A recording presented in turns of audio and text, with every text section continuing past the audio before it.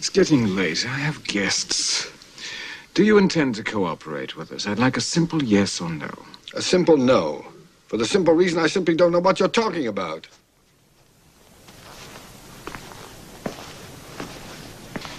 Give Mr. Kaplan a drink, Leonard.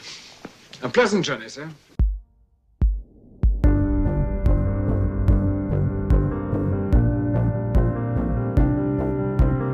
Hi, and welcome to Friends at Dusk, a Christopher Nolan filmography podcast. I'm your co-host, Marshall Doig.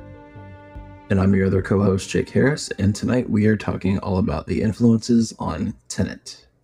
Lesson number 1, don't make time with the boss's girl. That's what I learned this week. Nope, don't do it. It's not allowed. No matter what spy organization you work for, don't. It's not worth it. Or that someone thinks you work for. One of those. Mm-hmm. Yeah. Yeah, so I guess we're going to be... Let's see if we can try to self-reference and self-parody ourselves through this. Or we could just go about our business as normal. It's no special formula here. That's good advice for any job, too. Don't try to date your boss's daughter. Yeah, I've never attempted that myself, but it's definitely not now. I am not available, so I'm not going looking anywhere else. Anyway, here. Yes. But anyway, yeah. News announcements. We do have a couple of announcements. A programming announcement. Normally we try to do every other week on our releases, but starting this week, date of release July 5th, and then on our subsequent weeks, July 12th, normally would be a skip week, but we're going to release an episode there. And on the 19th, leading up to Oppenheimer, we're going full throttle. We'll be doing this episode, Tenet, and then the Oppenheimer lead-in episode. So get ready for Fast and Furious. Not that kind, not the movie kind, just family. Everything coming at you. We do welcome you to the Nolan family, though. Join us. Yes, indeed. So we'll not only trying to capture the zeitgeist, but also, as planned, meet our commitments. So we're gonna be getting everything out and on time. And then once Oppenheimer's out, I don't know if we're going to have 4 weeks in a row of episodes. I don't know if that's we'll see what happens with that. We'll just try to crank that one out as quick as possible. At the very least, we plan to have a reaction to the film. Quick something for y'all. But yeah, for sure. That's the plan. So keep an eye out. Don't get confused if we have an episode out a week after this one. That is all part of the plan, as a certain Nolan character has said in the past. And what else we got going on, Jake? We also we got our Barbie tickets, and so for those of you who are planning on seeing both in the same day, let us know what order you're going to go in. We opted for a Barbie early morning matinee screening, and then we're going to do Oppenheimer at later in the day, afternoon matinee screening. We may have made a mistake with that, though, with the order. Maybe. I don't know. Maybe we needed the shot before the chaser, I guess, and we're doing the other way around now. I don't know, but yeah, I don't know. Just feel it, get some brunch, get some breakfast tacos, mimosas or something, watch some Barbie, be all happy, and then just get crushed by the existential weight and dread of nuclear warfare later on in the afternoon. So who knows? Yes. I want to find one of those shirts. You sent this to me, but I've seen other brand parts of it popping up everywhere else online with the shirt where they melded the pink Barbie shirt and like a black and orange Oppenheimer shirt together. And stitched it together. I want to get one of those. I also saw it. I saw a thing the other day where someone was like, I bought this in 2016 and you can check my receipt, and they put a screenshot of the online order to prove that they weren't lying, which still could have been Photoshop, but for the bit, it was pretty funny. But it was a pink Barbie sun visor with a fanny pack on it, like the one that they wear in the movie, but it says, I have become death, destroyer of worlds. What a world we live in. Yeah, so maybe we might be talking about some of the Barbie stuff in the Oppenheimer thing, just as a cultural event. And from the trailers, it looks like they're going to be talking a lot about some existential stuff too, but we'll see.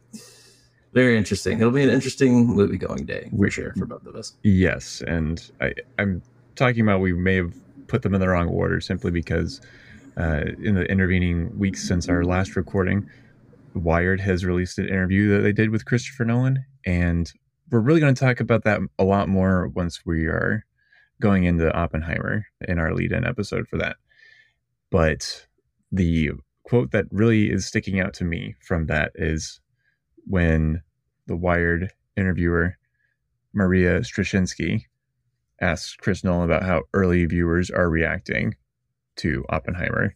He says, "Some people leave the movie absolutely devastated. They can't speak." So I am completely looking forward to that experience and just thinking, maybe Barbie would have been a good pick-me-up instead, but we've got what we've got. We're going to have to deal with that. And the Wired interview also touched on Nolan saying it's almost like a horror movie in some ways. And it's kind of funny because that's what we've kind of joked about it before. Will Nolan do a horror movie? I think from the get-go of this podcast, and brought it up a couple times since then. But maybe this is it. Maybe this is the one where just the horror of nuclear weapons and an existence in a world where that's a constant background threat seems to be the horror here. And we'll see how unspeakably mortified and emotionally impacted we all are once we see that. Can't wait. Yeah, that's why I go to the movies. But we're kind of again going to save a little bit of that for another time when we're talking about influences and things on Oppenheimer. So in the meantime, the other piece of Nolan news, I guess, we've actually got quite a lot of things to talk about for that this week. But the last thing is I've noticed some screenings of Christopher Nolan movies popping up here in Austin at some Alamo draft houses, including Dunkirk and Inception and Interstellar and also Tenet. So I would love to get to all those if I could, but I can't quite do that. So I chose the one that I actually have not seen in the theater before, and that will be Tenet. I'm actually going to see it the week of Oppenheimer coming out. So I'll be watching it for the podcast, and then I'll be watching it again a few weeks later to see it. So in the theater. So nice. You'll have to, and we'll talk about it too for me, because I'll obviously be watching that one at home, but I'm very eager to see the difference in the sound mixes watching it at home versus watching it in the theater. So right, that'll be a topic of discussion for later. Yeah. All of which is to say, me talking about the local Alamo stuff. For me, anyone listening here, if you're interested, maybe poke around your local theater listings and see if you can find a showing for anything you might like, if any other of your nearby theaters are doing something similar. But otherwise, Jake, what are we reading, watching, listening to, whatever, outside of this podcast? So I just got back from a trip to go see my family in Tennessee, and then I also stopped by at the Chattanooga Film Festival, celebrating its 10th year right now. It's a horror genre movie type festival, and I actually got to cover it for a couple outlets that I write for. I ended up getting to do a thing for the local paper over there, and so got some kind of a history of the fest and a little bit of an overview of what I saw there. I think I saw 7 feature movies over the weekend, and then 10 short films. And then there's a lot more that I want to watch through their virtual portal before it closes here in a few days. But the thing that I just kept thinking was, wow, this is very Nolan adjacent movie right now that I wasn't expecting. Was this movie called Lola, which was the early Sunday morning screening. So it was kind of like everyone had been out on a party the night before, and so they wanted to program something that was a little bit more warm and wasn't too crazy or scary or anything. And so this movie is about 2 British sisters. One is a brilliant scientist, and the other one is brilliant in her own right, but nowhere near the genius that her sister is. and they come up with this machine that can intercept radio waves, and they figure out a way to program that to go into the future to see stuff. And at first they do it with like music, and so they do the Back to the Future thing, and they introduce the 1940 world to David Bowie, and they start, there's a really pivotal scene where they perform the Kinks' "You Really Got Me," and it becomes like a national anthem way before it even actually gets released. In a movie called Lola too, no less, for the Kinks. I see. Yes. Yeah. And so at first it's like kind of stuff like that, but then they start to realize like, oh, if we can just set it like a day in the future, we can intercept the military radio signals and the reports of what's going on in the war, and then we can then retroactively take that back and use that to prevent stuff that's going to happen. And so then British intelligence gets involved because they figure out what they're doing, and then they have to work with this intel officer to kind of just completely combat everything that the Nazis are doing. And so they prevent a ton of bloodshed through this, and they like stop all the bombings way earlier than when they actually stopped in real life. But in the process, through like that and the butterfly effect and everything, it just has disastrous consequences for Britain and the rest of the world, and for these two sisters at the heart of it. And it's really short. It's only like 75 minutes long, but it packs a lot into that short running time. And it does a thing where it's filmed entirely in black and white, and it uses old newsreel footage for a lot of the historical stuff, but it kind of Forrest Gump superimposes the characters into this old newsreel footage. And it was really fascinating just looking at it and realizing like, oh, they took that, and that's a video from a plane flying by that they just stuck that in there. Like, that has to be something from 1941 or something like that. But it was really, really interesting. I hope it gets wide distribution sometime, somewhere. But I just kept thinking, I was like, man, this is very much like, I think if you like Nolan stuff, you would enjoy this. Or if you just like time travel narratives or anything about World War II, I think it'd be pretty good. I mean, that sounds like you said the same things. Are Nolan, time travel narratives, World War II. We got all the bases covered. Exactly. That's the last like 3 or 4 episodes for us. So yeah. Yeah. Well, that does sound fascinating, and I will keep an eye out for that if it becomes available somehow for me. But I have been just watching a few things here and there. I did go for Father's Day, treat myself to another screening of Across the Spider-Verse, so that was great. And nice. Last week, in preparation for Indiana Jones and the Dial of Destiny getting released, I went back through all 4 Indiana Jones movies, which I've never watched them all consecutively before. I'd seen them all before. I just never watched them all together.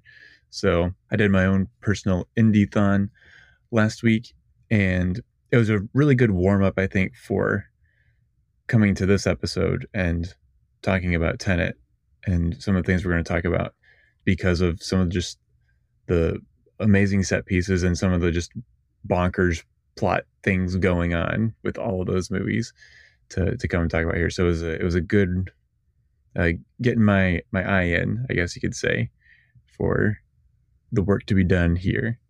And it was a lot of fun getting to revisit all the indie movies, and Raiders easily the best, but I was able to revisit my opinions of the other ones as well, and found something to like in every one of them, even Crystal Skull. So, there's the thing I'll say about Crystal Skull is the fridge nuking scene, unfairly maligned. That is actually really fun and like pure Indiana Jones. That. Yeah, I remember loving that when I saw that. Was I in high school when that movie came out? Yes, you were, because I had just finished. Yeah, I remember liking it, but I haven't seen it since then. Yeah, it's actually really solid for the first half and kind of falls apart, but there's still a lot of great Indiana Jones stuff. It's definitely an Indiana Jones movie, and even if it's not very strong overall, it's got plenty of great entertaining stuff in there, just like the other ones, which are a lot stronger.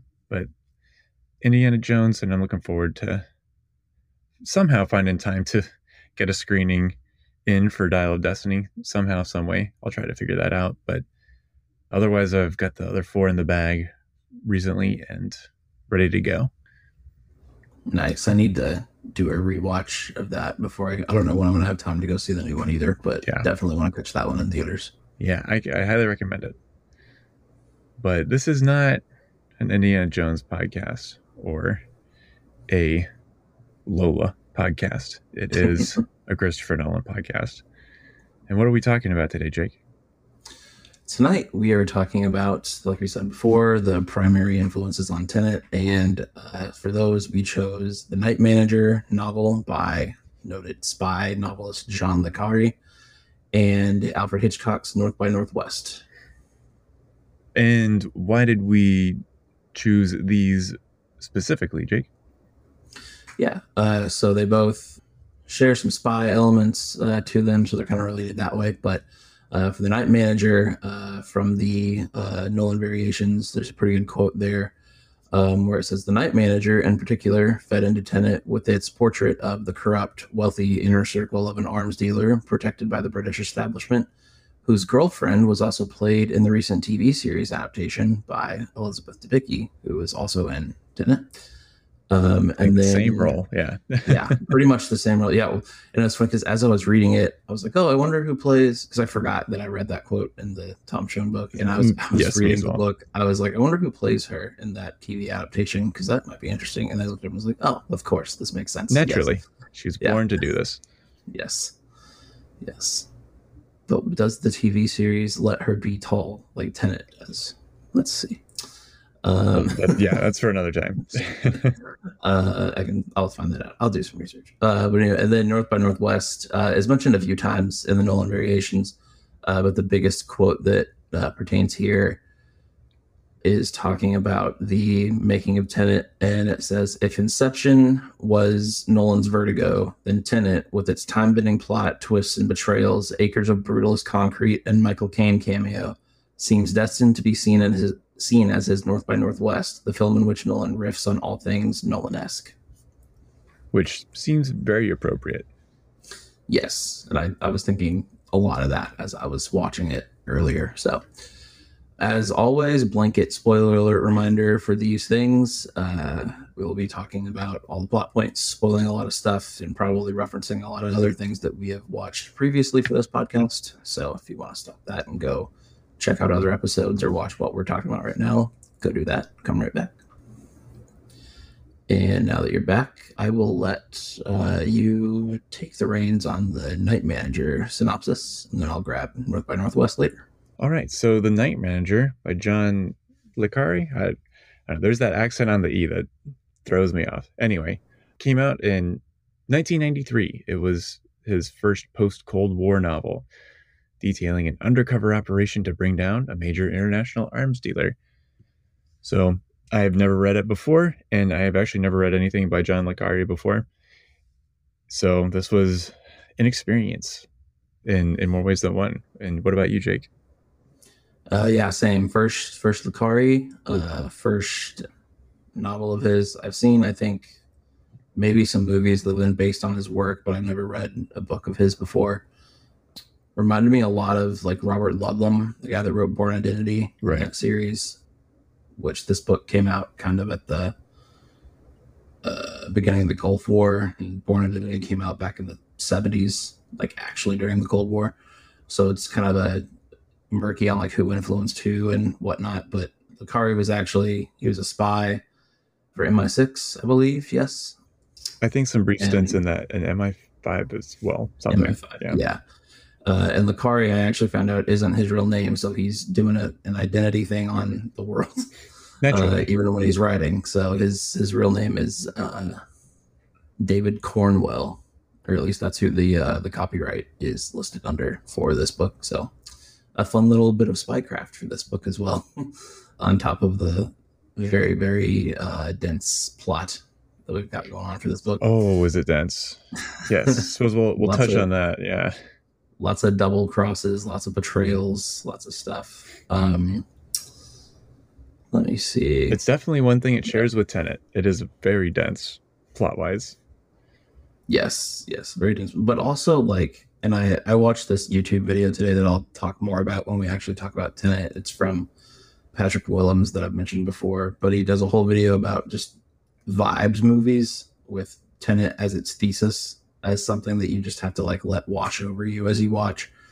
And that's kind of how I felt reading this too, where there were times where I was like, what the hell is going on? But I was intrigued by the little tiny machinations of how it was going on, almost more than the broader sense of stuff, if that makes sense. Like the way that a character would plot something, or like there's a fake kidnapping that happens, and like the way that they think that up and the way that they execute that, all the tiny little details that go into that, just for like one little thing. Yeah. It's interesting.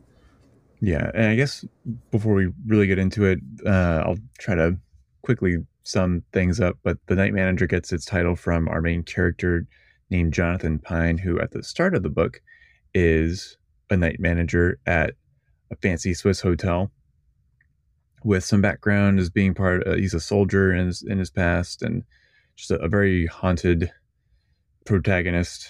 He's done a little bit of spying for the British government, stealing some documents and sending some faxes and things, and he gets involved a little bit with this they call him the worst man in the world, his past lover, who was brutally murdered for tipping one of the arms deals that he leaked to the British government eventually, is what she calls him. And his name is Richard Onslow Roper, and he's the big baddie for this book. So Jonathan Pine starts out there, does a little bit of tattling on Roper's, just what him and his entourage are doing. Eventually quits that and gets picked up by British intelligence to be like, do you really want to go after this guy? And they take him out as a spy and build up this false past, and eventually implant him into Roper's inner circle to try and really get something out of him, because Roper's a guy who's supremely insulated against everything, making arms deals in exchange for drugs that he can then sell at a huge profit. And he's also kind of the British intelligence, the big services know about him, but they let him do his thing because it's just part of the big overall bureaucratic mess of the world, and part of the power dynamics and the politics and I think quite a few times throughout the book, our characters run up against other characters going on about geopolitics. So more or less, that's what it's about. It also has a focus on Pine's handlers. Leonard Burr is leading a sub agency trying to nail Roper, and there's a lot about his efforts to navigate the bureaucracy and the machinations of the establishment, trying to just get in his way of his plan. So that's kind of the parallel plot, and so you can see both ends of it. You see what Pine's doing, his spycraft, and then you can see the other end, people receiving the messages and how he gets them. And very verite, it certainly feels like a real life story, and to its benefit somewhat, but I think personally more to its detriment in some ways. But I'm ready to go into that if you are.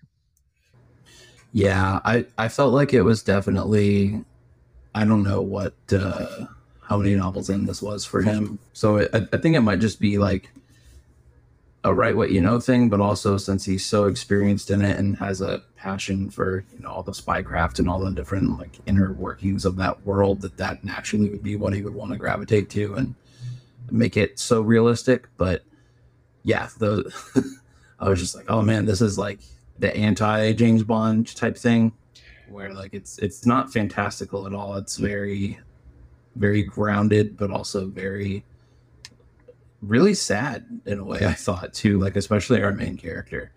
It was very hard to root for Pine because he was just so completely sad and broken all the time. From page one. Very deeply in his head, so many regrets before we really got started in his past for him.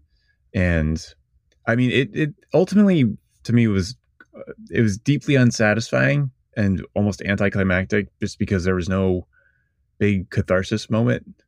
Roper doesn't really get his in this or anything. He doesn't get shot. He doesn't get taken down into prison or anything. It ends up really being just Leonard Burr, the handler, engineers his way through the bureaucracy to be able to get Pine out of the sticky situation, as well as the girl. And the way he does that is he's like, tells Roper via intermediaries that either you let them go or I'm taking you down. Simple as that. And so he's able to get his agent, and they get to have a happily ever after. So we get that, but we can't get both, apparently, with the bad guy getting taken down. So it was really just more cathartic seeing Burr get one over on the big bad guru and overlord of the intelligence agencies named Jeffrey Darker than anything to do with Pine's story, really. I kind of respect the subversion of it a little bit, in terms of like not doing every single thing of the genre that you would expect, and how real it definitely felt, but it still was just, maybe it was too real, and it was just really so much bureaucracy and slow build up.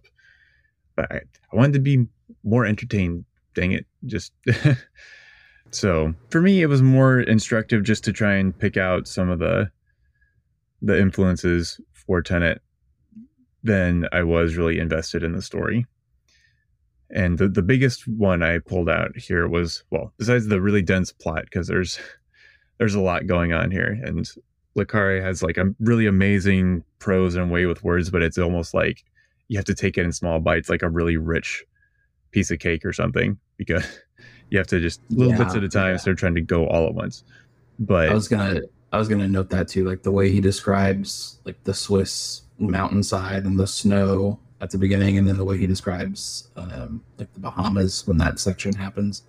And just his mix of like, you have a very, because this is in the 90s, right? And he's a very kind of old school, like prim and proper soldier.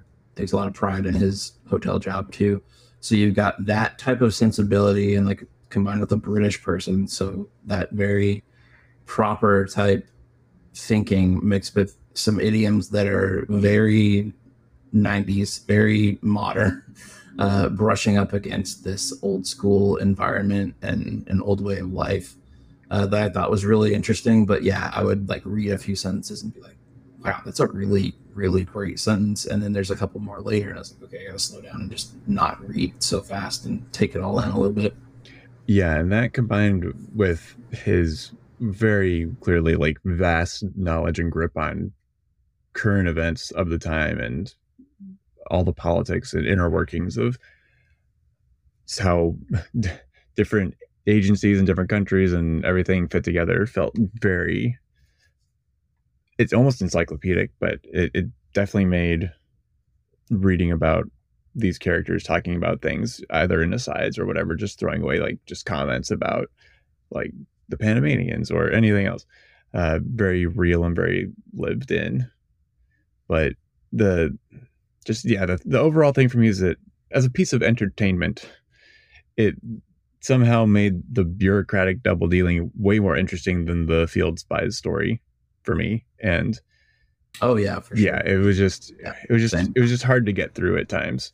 So, you know, it has of course some twists and turns, but I don't really think, as we like to expound here, the twist didn't really make much of anything before it better, just because it was kind of what you expect, and it's not too big a surprise when it does happen. I'm talking specifically about how Palfrey kind of betrays Rex Goodhue, another bureaucratic lifer, helping out Burr to help him do things.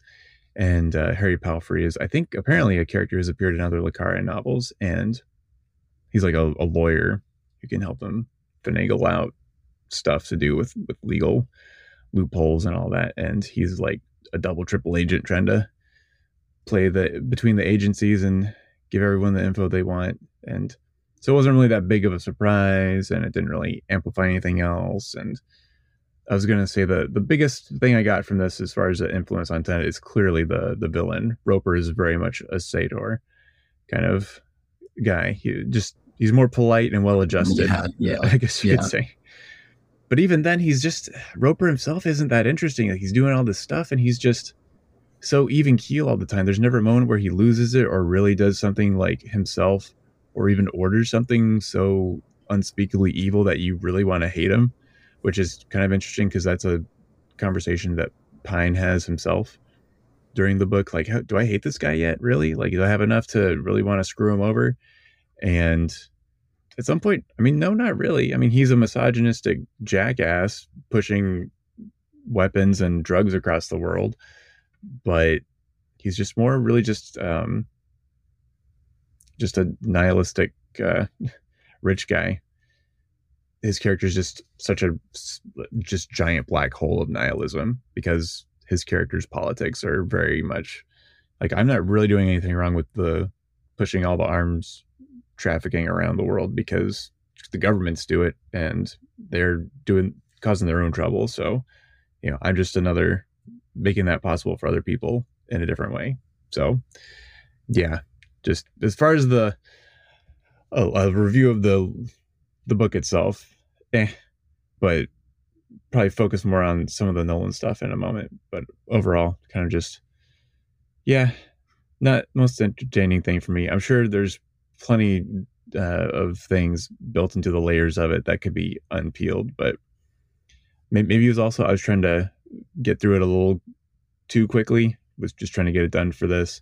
I also actually listened to it on audiobook to try and help with the speed, and maybe some of my impressions are influenced by the narrator's performance, who wasn't bad, but also just some ways of delivery maybe colored my impression more than like how he did it, more than what was actually being said in there. But so I admit there might have been mitigating factors, but overall a bit of a shoulder shrug of a story, but definitely keyed into some of the Nolan things we have to talk about. Yeah, that's pretty much how I feel. Like, there were definitely elements of it that I really enjoyed. Like I said, the prose and the inner workings, bits and pieces and stuff. But as a whole book, I was just kind of like, that's it at the end, And again, liked it, but also have not loved it as much as some of the other stuff that we've read so far, but still good. Like, I'll probably seek out some other Le Carre stuff. Like, I've heard Most Wanted Man is pretty good, and some other stuff is good too. So and I think one thing that may also be limiting me here and my evaluation of it is I haven't read any other Le Carre novels, and part of what we're talking about here is artists kind of self-referencing themselves or riffing on their past work. So there may have been plenty of things that I didn't get or wasn't looking for. And also, I guess in past novels, it was relatively easier to have the enemy as during the Cold War. It's the West versus East type thing. And this novel required something different if we're trying to keep up with current events, contemporary current events for when this book came out in the early 90s. So just with that, then that made me focus in on Nolan talking about Tenet to Tom Schoen and saying, I wanted to use the familiarity of the conventions. He's talking about the spy genre to help the audience get to this other place. And he continued, the weight of spy genre on this film was so heavy, we didn't need to reference anything. We just needed to get on with it and do our version of it. So maybe just taking the conventions and using the familiarity of that and trying to find something a little different, and just get on with it. It's kind of what this book did. And for someone so experienced, Le Carre, having written however many novels to this time, but maybe the convention that had to be upset for this time around was, oh, who's the enemy now? And I mean, and they talk about it in the book as well. I think there was a line about, it's nice that the Russians are on our side now. And someone says, like, it's, well, like all miracles, it's amazing, but you also know it's probably too good to be true and you don't believe it. It really does, I feel like, capture a world in flux, in transition. And it did open my eyes to having a window into, like how chaotic a time that it really was, the early 90s, and the transition from that Cold War world where things were very clearly, easily defined, and trying to see every country cast around for like, okay, what do we fight now? And I think you could kind of see Le Carre kind of casting around for that himself. And yeah, finally written story. But anyway, that was one thing I got. Otherwise, there wasn't really much of anything else I was really to dive into deeply on, except just some of the maybe just Nolan bits that maybe some of the catnip, right?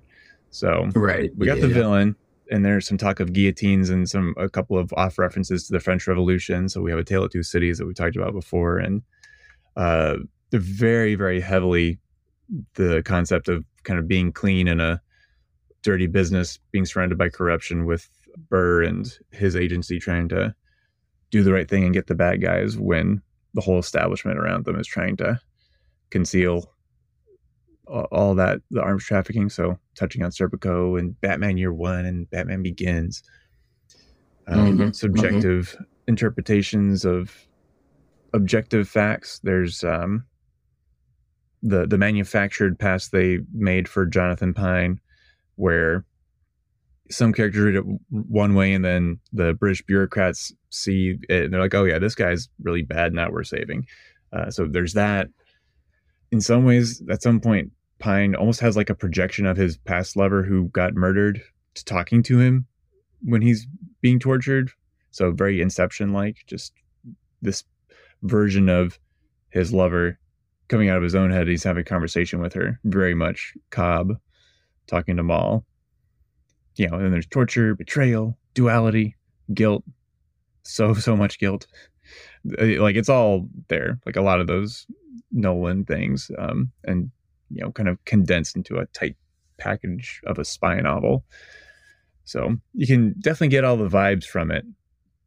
But I certainly think Tenet for sure makes a much more entertaining spectacle in terms of getting all those things out of it and throwing them into something.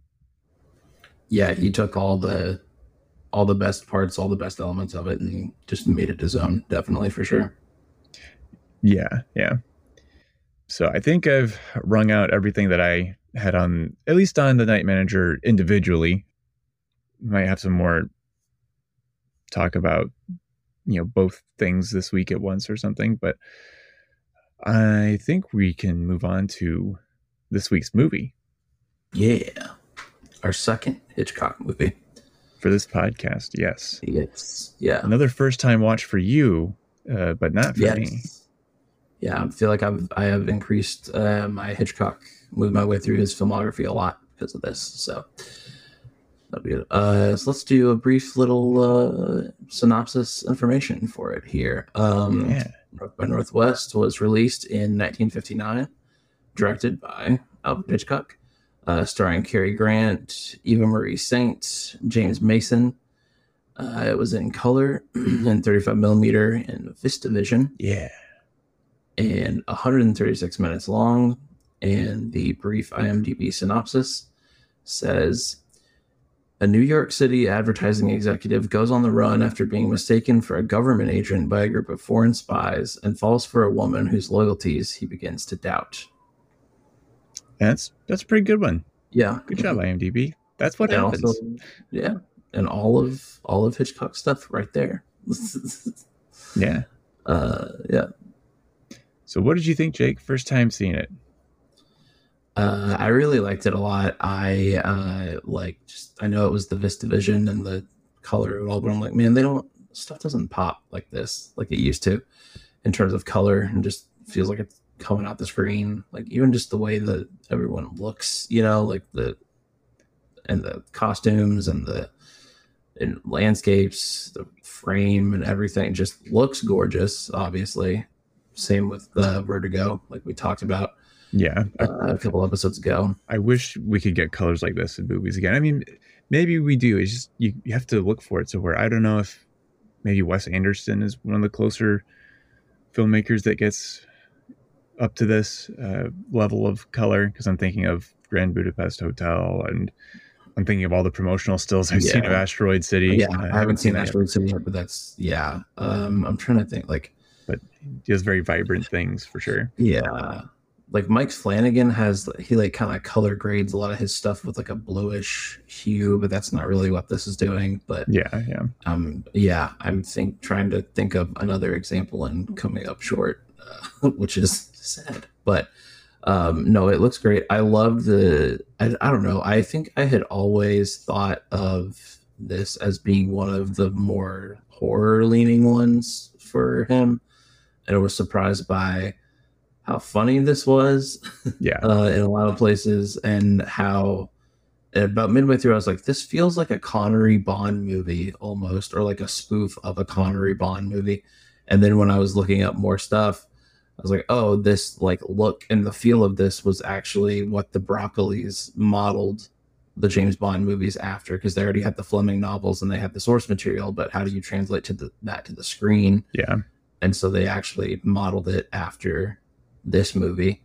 And so they were like, this is, apparently people call this like, you know, sometimes the first Bond movie as a little tongue-in-cheek thing.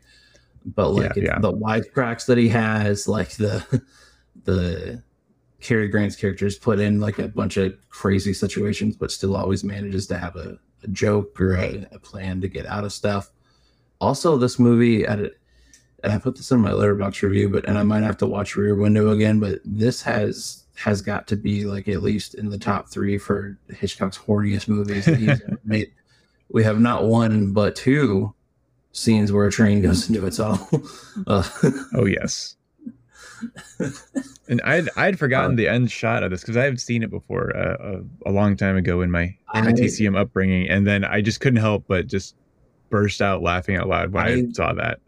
I cackled once I realized that was going to be the final shot, because it's a great transition from him saving Ava Marie Saint off of the cliffs of Mount Rushmore, and then she gets pulled up into the train car.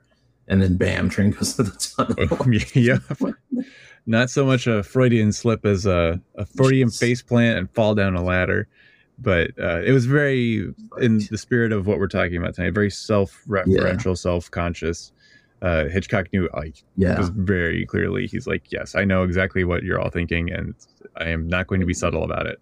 Yes, and here it is. But that's not to say that it's not thrilling, like the crop duster scene. Oh, yeah.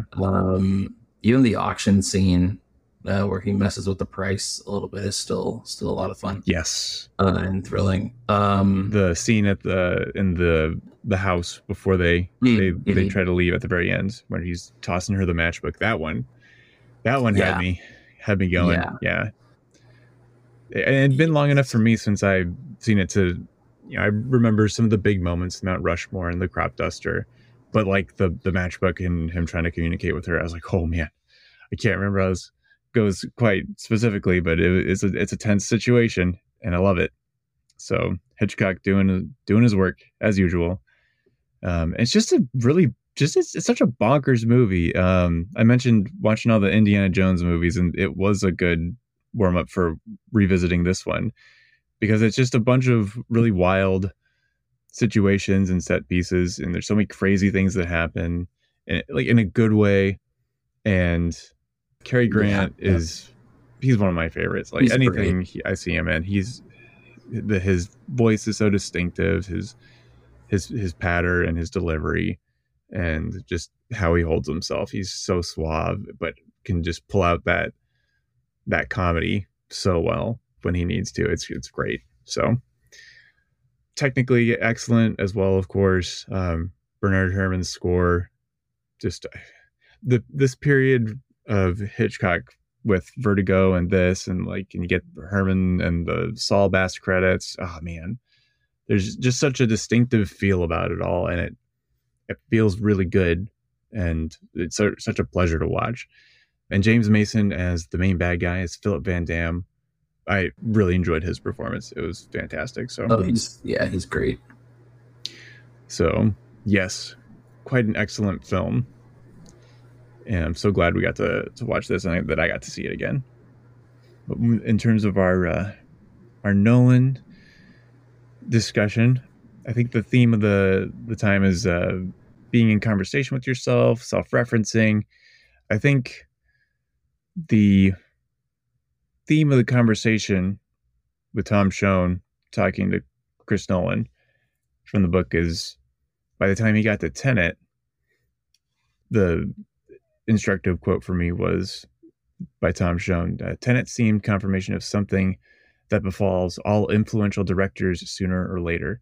Nolan had become his own adjective. So we have Nolan-esque, just like we have Hitchcockian and Lynchian and Spielbergian. I don't know if that's the proper one for that, but it's... Yeah, we'll go with that. Yeah, we've gotten to a point with, Hitchcock here and with Nolan coming up with Tenet to where everyone knows what their whole deal is. So how do you make a movie when everyone knows your whole deal? But I think the writer of North by Northwest, Ernest Lehman, said he wanted to write the Hitchcock picture to end all Hitchcock pictures, and certainly think that he accomplished that. And that kind of leaves the question for us later: is maybe we'll do it next time. Is Tenet the Nolan picture to end all Nolan pictures? We'll discuss. So I think that's what the bulk of this remaining conversation is going to be. You have your brand name director, an instantly recognizable style, and as a filmmaker or an author, how do you stay true to those impulses? And that's what Nolan talks about with Tom Schoen. Yeah, like from the opening credits to everything else, even right down to like his choice of leading man. Like Cary Grant had been in 1 or 2 movies from him before, and Jimmy Stewart had been in a lot before that. So just his practice of taking a marquee leading man and just saying like, yeah, we're gonna do some weird shit and people are gonna like it. And kind of like, I don't know, because Cary Grant's looks are definitely, I think, a part of his character here too. Yeah, where like the way that he ends up meeting, what's your actual character's name? Eve Kendall. Eve. Yeah, when he meets Eve on the train, that's like an instant flirting connection there. And like all the dialogue is also just, it's very innuendo coded, like language, like everyone just kind of dancing around the thing that they actually want to talk about.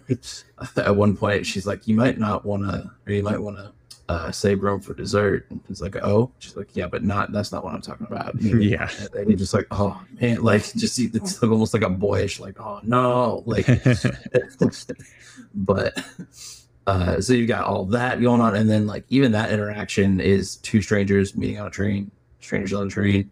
He calls himself, one quote, he says, I'm an admin, I'm not a red herring.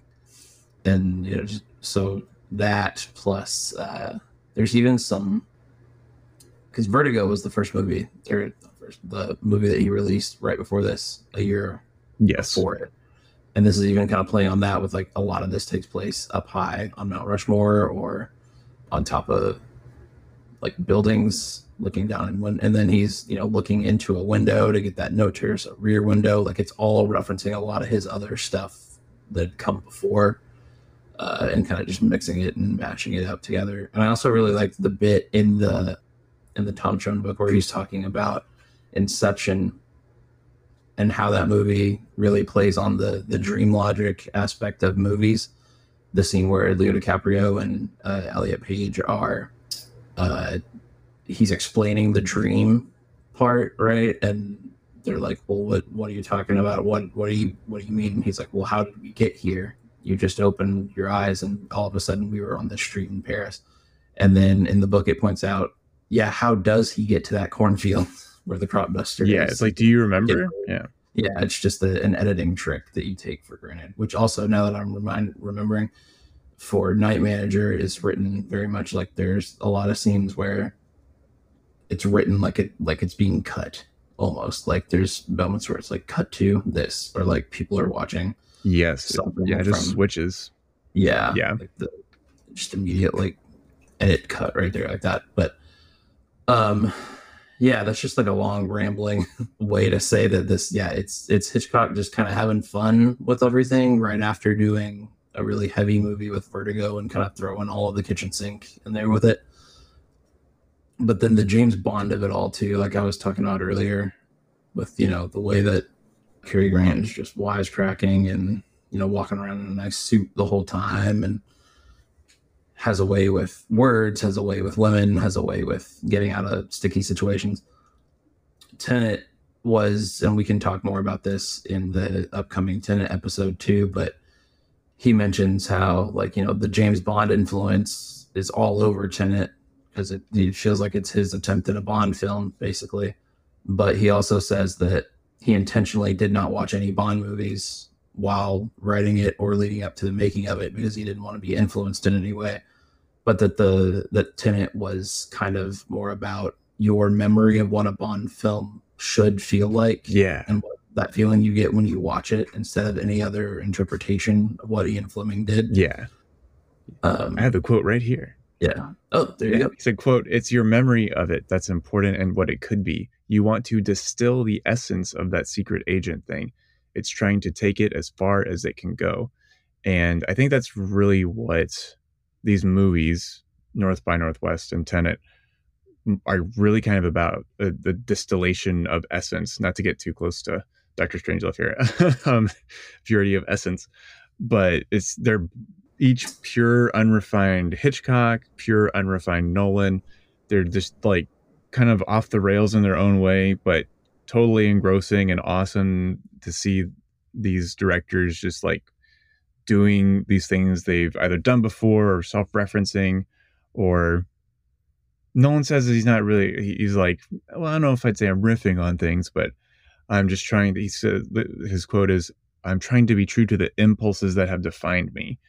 And I certainly got that feeling here from Hitchcock, where I have a little more experience, and especially with some of his 50s movies. I haven't seen a lot of his early mid-career stuff, like from the 30s and 40s, but I'm sure there's a whole bunch of stuff packed in as well, just based on the commentary from other well-versed folks surrounding this. And Nolan, again, telling Tom Shum, "Can you be sincere and self-conscious? I'm not sure you can." And that's how you get something like Hitchcock putting that end shot of the train. He's like, yeah, I know what's going to happen here, so I'm going to put it in. Like, maybe it doesn't come across as sincere, but like, yeah, here, like, I know everyone is wise to my Freudian sexual, like, innuendos and fascination. So here you go. So put it in. But also Nolan saying the sincerity to me is in not taking these things out. So Hitchcock knows, wink, wink, nudge, nudge, you're going to see this, but also like, what do you want me to do at this point? So I'm going to leave it in the movie because that's what the movie is. So things like that are, I think, very, very indicative of what we can see in North by Northwest. Yeah, and you also have it's kind of like a chicken and the egg situation, because Nolan was so much influenced by like early noir and early spy films and stuff when he first was starting out. But like, you got the woman who may or may not be duplicitous, and she's probably blonde, and how is that going to affect the main character?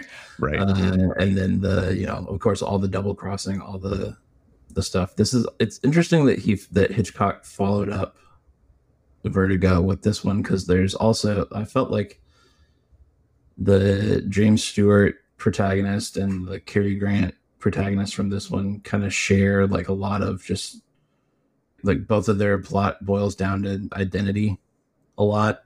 Oh yeah. This guy, because Cary Grant is mistaken for an agent who we later come to find does not exist. It's a fake person that they invented whole cloth to get the other spies off the trail. And he just got caught up in a game of mistaken identity and a game of just, he is the pawn in the spycraft, basically, who then has to become a spy himself in order to survive. And then Vertigo is all about, making someone's identity into what you think should be and making it over into like a fabrication of reality almost by the end of the movie. Yeah.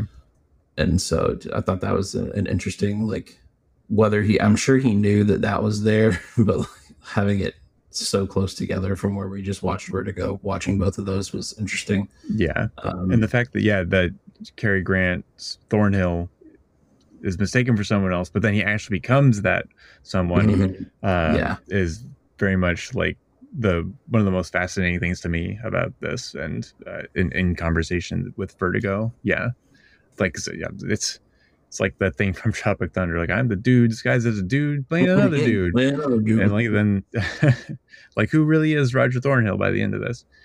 And then yeah, Eve Kendall as well is an agent, and she's first we meet her, we think she's just the duplicitous dame, and then she's actually undercover, and then Thornhill has to work with her to like not blow her cover, and then yeah, it's just so wild. But yeah, like absolutely that connection with Vertigo, with identity and things, and this kind of like takes that, and I don't know if distorts it, but it's like, yeah, you can be this person, you can be mistaken, you can do this and that, or you can just become the person that someone else thinks you are. So yeah, very heavy on the duality, if not going back and forth on the tennis court of it.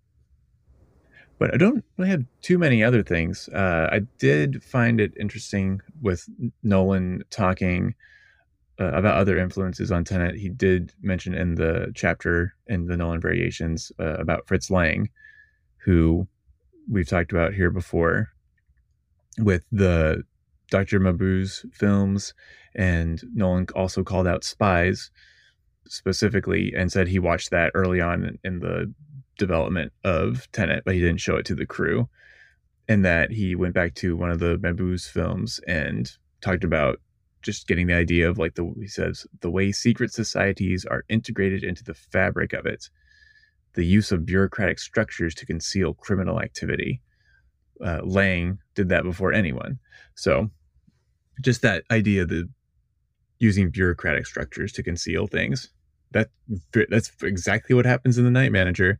And there's kind of a hint of it in North by Northwest, where there's the murder at the UN, where the bad guys are kind of using a bureaucrat to help conceal what they're doing. So in almost a reversed way, but getting that idea in was a good one. And Tenet, I've only seen it the one time so far, so I'm trying to think.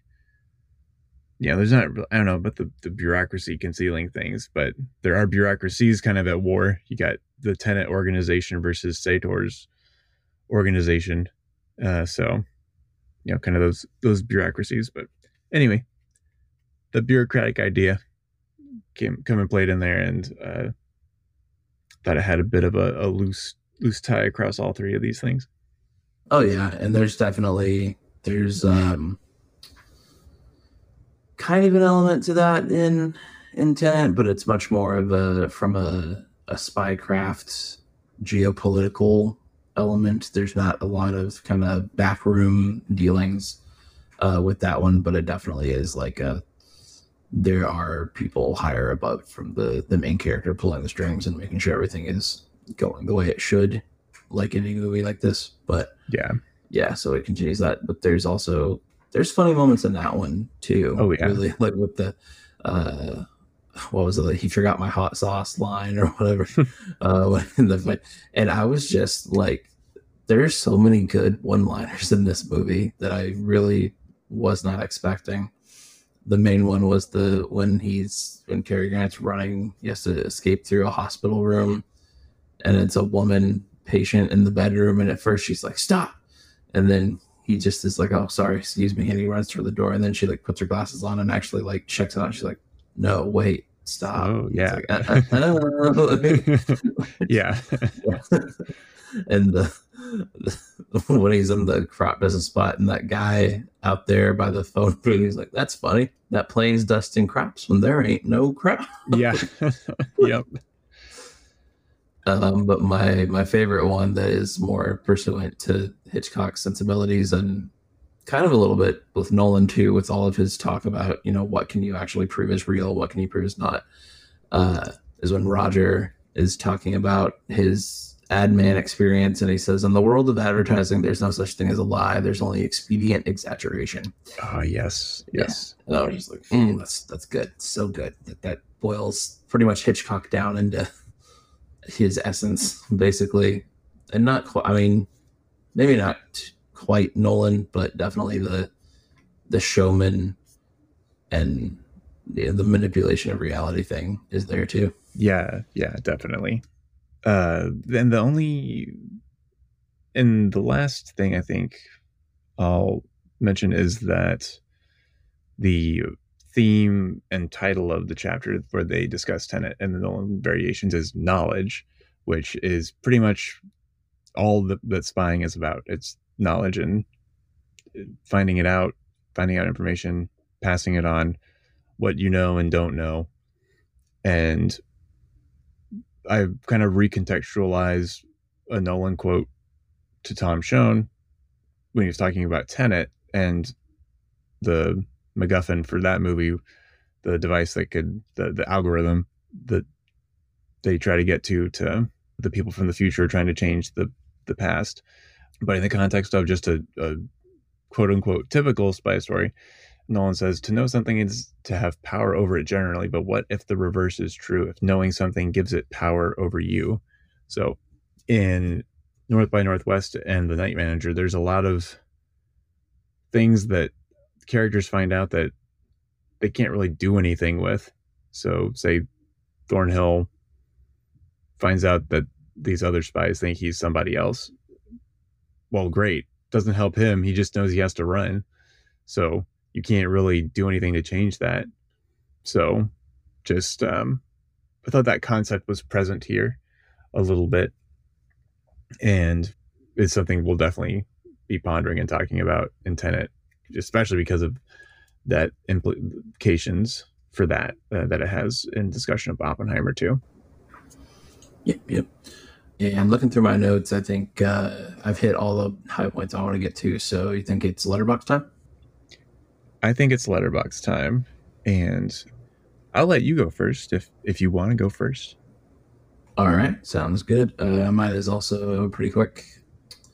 This one is from Brat on Letterboxd. I forget her name. She works it's Mia from Letterboxd. She works for Linda's podcast.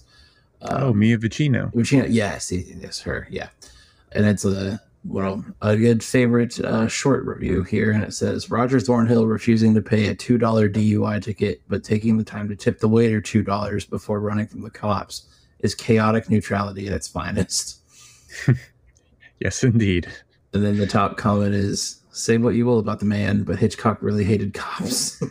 Yes, I saw that one too. And he did, yes. Very true. But I noticed that too. I was like, his DUI ticket is only $2.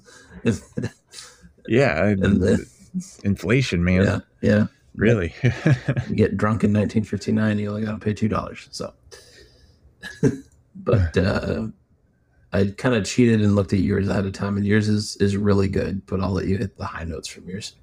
Yeah, the one I found is by Peter Labuza at Labuza Movies, and I won't go through the entire thing, even though it's fantastic. It's just talking about the horizontal and vertical parts of the movie and how those are horizontals and verticals are used throughout. So I took a few of the bits out to go through, but it starts, horizontal meets vertical as the title and crisscrossing credits propose. Cary Grant commits the greatest of horizontal acts, swiping into a cab, and tells the man a lie. He's a hero for his immobility. The rest of the film turns a cosmic joke on the star as he runs from east to west in the identity of a man of a shorter suit.